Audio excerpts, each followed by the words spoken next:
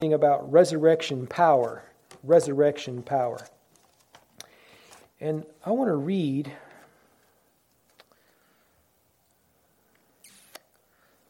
let's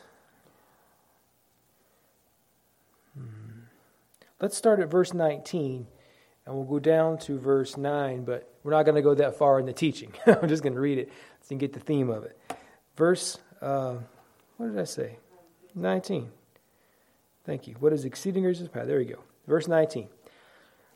And what is the exceeding greatness of his power to usward who believe, according to the working of his mighty power which he wrought in Christ, when he raised him from the dead and set him at his own right hand in the heavenly places, far above all principality and power and might and dominion, and every name that is named, not only in this world, but also in that which is to come. And hath put all things under his feet, and gave him to be the head over all things to the church, which is his body, the fullness of him that filleth all in all. And you hath he quickened, who were dead in trespasses and sins, wherein in time past ye walked according to the course of this world, according to the prince of the power of the air, the spirit that now worketh in the children of disobedience, among whom also we all had our conversation in times past in the lust of our flesh, fulfilling the desires of the flesh and of the mind, and were by nature the children of wrath, even as others. But God, who is rich in mercy for his great love wherewith he loved us, even when we were dead in sins, hath quickened us together with Christ, and hath raised us up together, and made us sit together in heavenly places in Christ Jesus, that in the ages to come he might show the exceeding riches of his grace and his kindness toward us through Jesus Christ. For by grace are you saved through faith, and that not of yourselves, it is the gift of God, not of works, lest any man should boast. And we ask the Lord to add the blessing to the reading of his word. Excuse me. Resurrection power. The flow from chapter 1, those last few verses, into chapter 2, is about the resurrection. And what Paul is doing is he's pointing Christians to the power of God. Why is that? He points us to the power of God because the source of our salvation comes from God, and the security of our salvation comes from God. You have nothing to do with keeping yourself saved. God keeps you saved. You are taken by him, loved by him, saved by him, and secured by him. Jesus stands as your surety. And so Paul is pointing us to the power of God. And he's doing this because this first section of Ephesians is all about your position in Christ. Your position in Christ. Christ is in heaven. If you're here tonight and you're a Christian, born again and know the Lord, then you're in heaven too. You say, well, I don't feel like I'm in heaven. I'm in Oklahoma. Well, positionally, you are basically in heaven. You're in Christ. You are one with him. And then chapter 2 opens up with a graphic description. Paul's talking about the resurrection, the power of God, and then in chapter 2, Paul describes what we are by nature and what we deserve, and he does it graphically. And then he gives us a powerful explanation of the power of God that's been used to change us. It's resurrection power. I heard Martin Lloyd-Jones say this week in a recording that creation is an incredible work of God. Would you agree with that? Creating everything from nothing? Lloyd-Jones said he felt like that salvation, the regeneration of the soul, was more powerful and more wonderful than even creation. Because God took the dead and made them live and gave them righteousness, accounted them as holy and made them his very own people. It's an incredible thing to think about. So the first thing tonight is I want to talk to you briefly about the union of the body and the head. The union of the body and the head. And that's in the last part of chapter 1, verses 22 and 23, where Paul says that Jesus Christ is the head of the body. He's the head of the church. And he does it by describing the union of body and head. Why does he do that? Because he wants us to know, just as our heads keep our body going, everything that works from the neck down is controlled by the brain. And if your brain goes out, well, you're in bad shape. The head is the source. Even right now, you're thinking. We talk about knowing in my heart. But it's a metaphor for the mind. The mind, we're thinking, we have consciousness. It's up here. And Paul says that our body is connected to the head. The head is the source of life, and all of our vital functions of the natural body are controlled by the head. And so it is with the spiritual body. It's controlled by and kept alive by and cared for by the head. That's Jesus. That's Jesus. He's the head. Christ is our head. Now, Christ is a head who's already died and then been resurrected. He died once and rose from the grave victorious, and he can never die again. So you don't have to worry about your head dying. You might worry about this head dying, but you don't have to worry about Jesus dying. He's already died, and he came back from the grave and victorious. Our head will never die. And if our head will never die, then our body will never, then his body will never die either. And that's you and me who are Christians. Our head will never die, so neither will his body. And here in chapter 1, he's talking about the church. Look at what he says here. He's put all, this is verse 22, and hath put all things under his feet, and gave him to be the head over all things to the church, which is his body, the fullness of him that filleth all in all. When I read that, a question leaps into my mind. Well, what about a church that ceases to exist? I mean, a local church. What about a local church that ceases to exist? If it's a body and it goes out of business, closes up, members pass away or move away, the body dies, right? Not so. Not so. You see, the visible is a type of the true. Local churches are images, imperfect images of the true body of Christ, you might say. The local churches, they do close up and disappear sometimes. It happens. It happens. But the body of Christ, all of his saved sheep, that never dies. That never dies. The body of Christ, all the saints from all of eternity. You know, we think about, remember Jesus said about Jews believing that he's the God of Abraham, Isaac, and Jacob. And he says, I'm not the God of the dead. I'm the God of the living. Everyone who's been made alive, been regenerated, is still alive. They're alive in heaven right now. Even though their bodies are in the grave, they're alive in heaven. And they will live again in their bodies in the resurrection. So our head has already died, and he has given to his body everlasting life, because that's what Christ has. That's what Christ possesses. And Paul is talking about this. He's connecting the power of God over the grave to resurrect Jesus. That same power has been used on you. So you will never die. You say, well, then why is there graveyards? Why do we talk about so-and-so passed away or so-and-so died? Their body dies, but the soul lives forever. The soul of the Christian, Paul said, to be absent from the body is to be present with the Lord. But those who are not Christians, they're still alive too. But they're not alive in a place they want to be. They're alive in hell, a place of conscious torment, which is going to be followed by a place of worse torment, the lake of fire. But Christians, we have life, and it's a life you don't want to get tired of. You ever thought about old brother Lazarus in John chapter 11? Dead 4 days. Where was his soul at for 4 days? Well, had to be with the Lord. Had to be in heaven. And then the Lord Jesus raises him from the dead, and he had to come back. What a pain in the neck that was. Had to come back. Have you ever heard that song by Carmen, where he talks about Lazarus coming forth, and Lazarus is there, and he doesn't want to leave. He's talking with Abraham and Moses and Daniel, and he doesn't want to come back. And the Lord says, Lazarus. I think there's a number of, I can't remember. In the song, I think it says Lazarus 3 or 4 times, because that's how long it took him to get him to leave and come out of there. Well, let's look at the second thing. Notice in the reading in chapter 2, there's 2 words that pop out. The quick and the dead. Quick and dead. Now the word dead, the word quick appears here twice in our text. It appears throughout the scripture. In verse 1 and 5, the word quick. And the word quicken here means to be made alive. To be made alive. I'm not going to talk about that. And then the word dead appears right alongside of it. Quick and dead.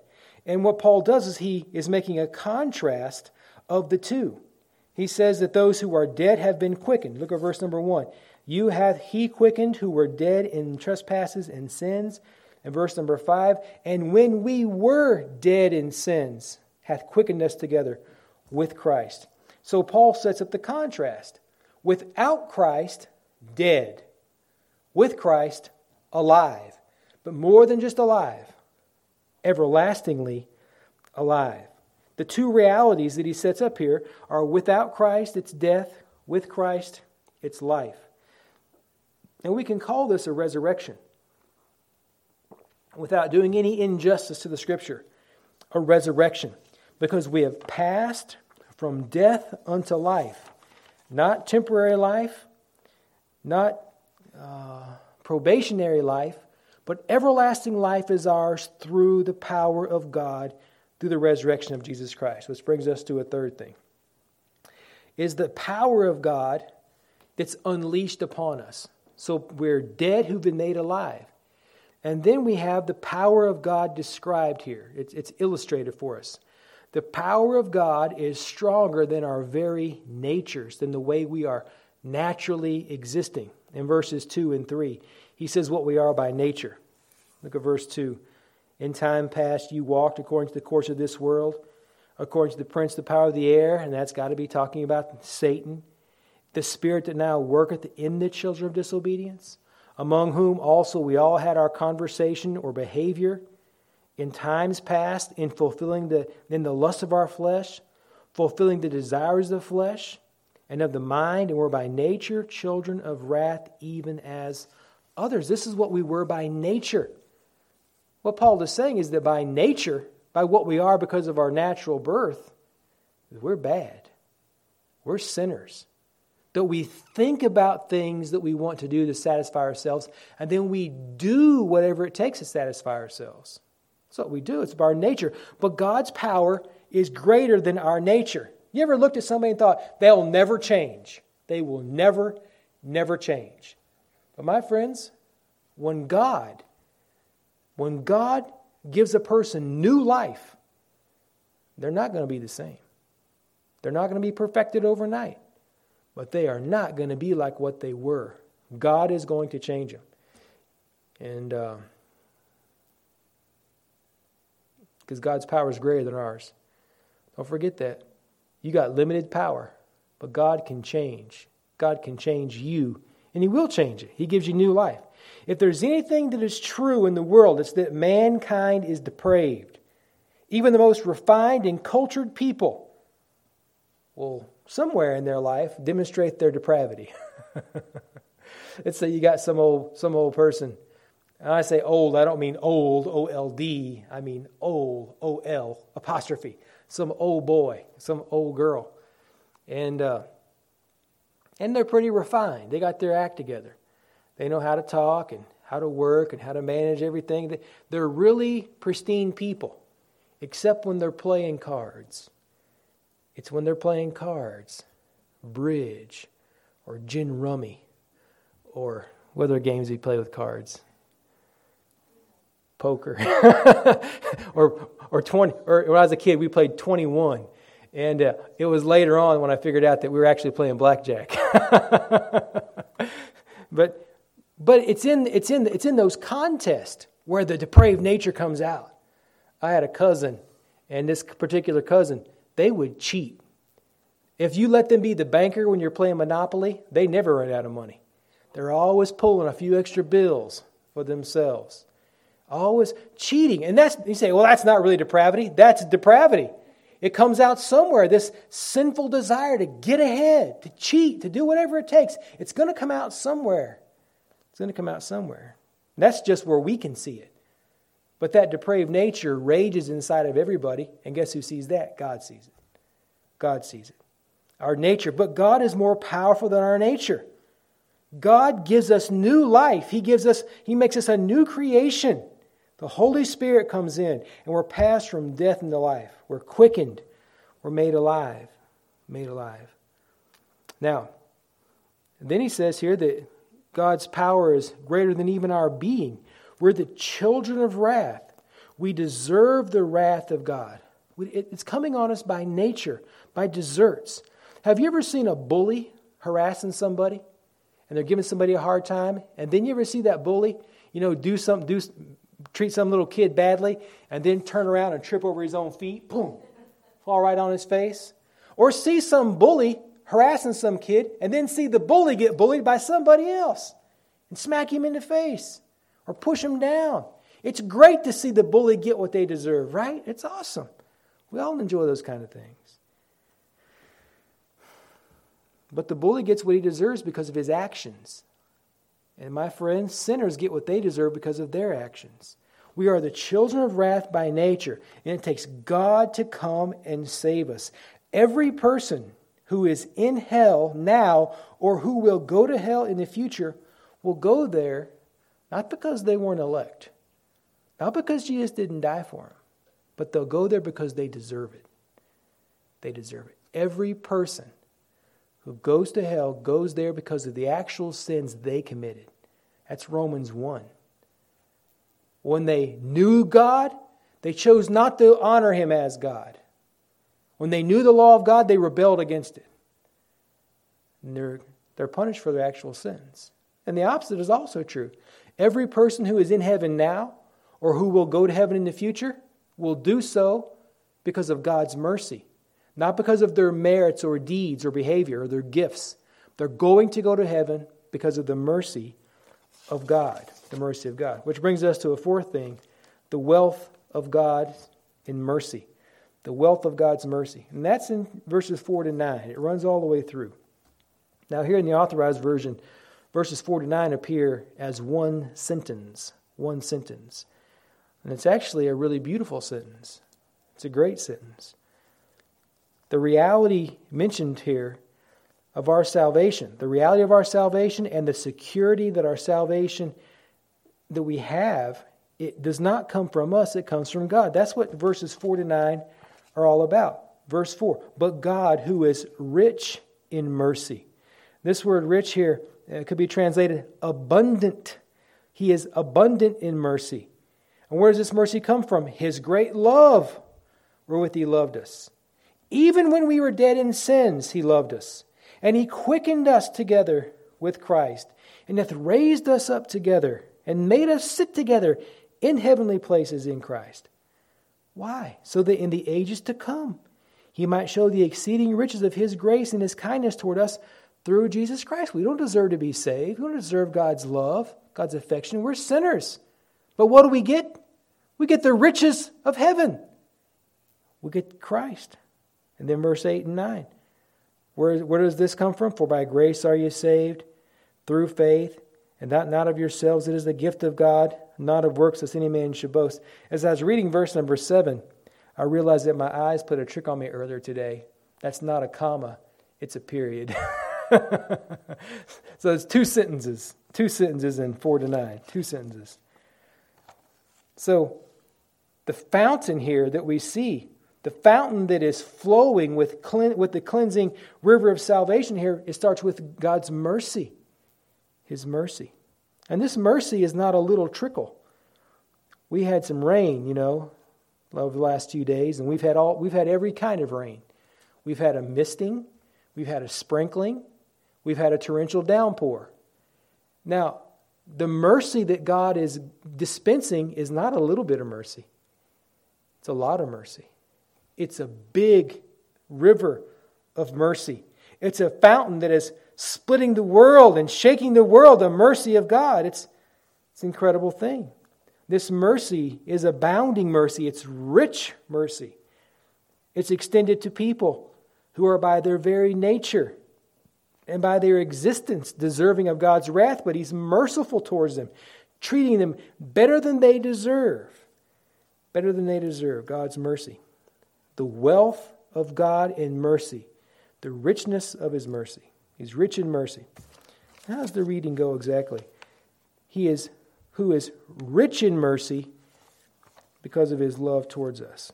Remember in the Old Testament, we just finished through this reading. If you're following the Bible reading schedule we give out from time to time, when God was giving to Israel the 10 Commandments, in chapter 19, verse number 7, God brings them up there and He says, Moses says, you're the people of God, so do what God says. And the people say, Exodus 19:7, they say, all that God says we will do.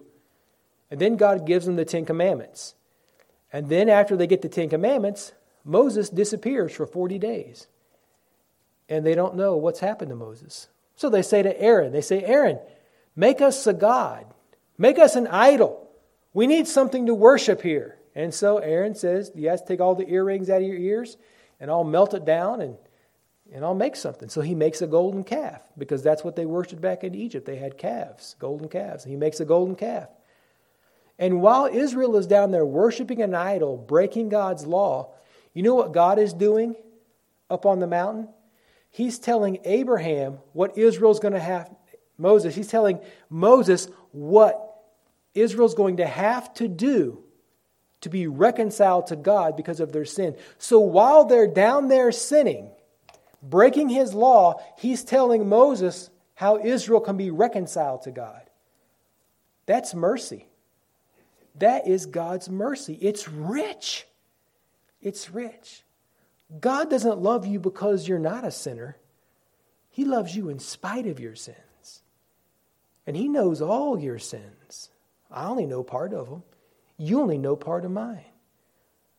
And all of us got these little corners of our heart on the inside where nobody can see that we don't let anybody know about. These little private places.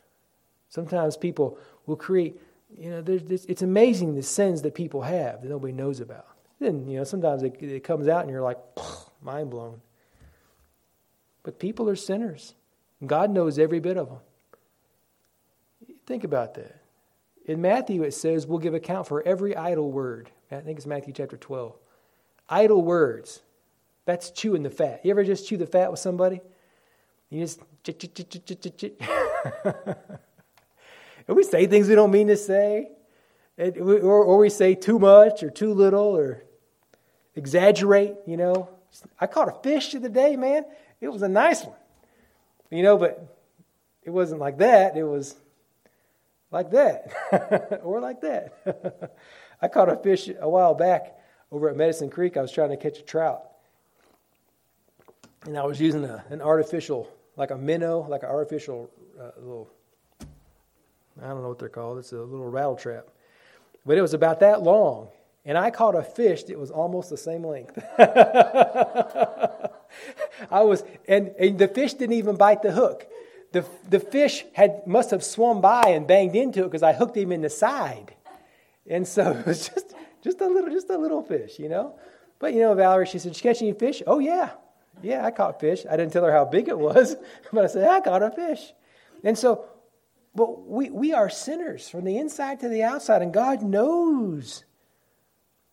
He doesn't just know in general, like we say in general, "Oh, you're a sinner, I'm a sinner," in general. God knows specifically.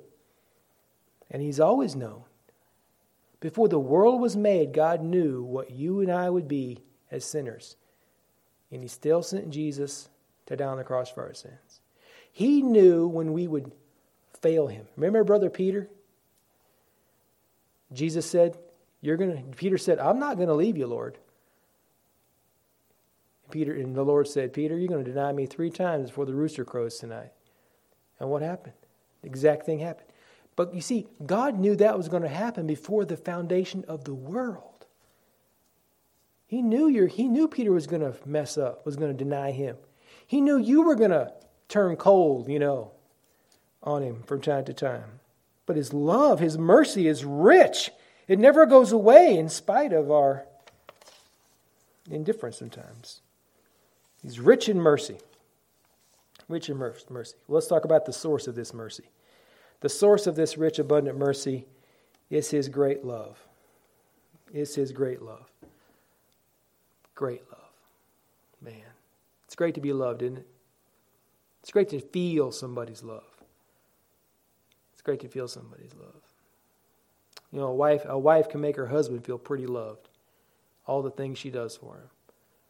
Washing his clothes, cooking his food, keeping up with his pills, managing his calendar for him, putting the socks together. That's always a blessing. I don't care if my socks match.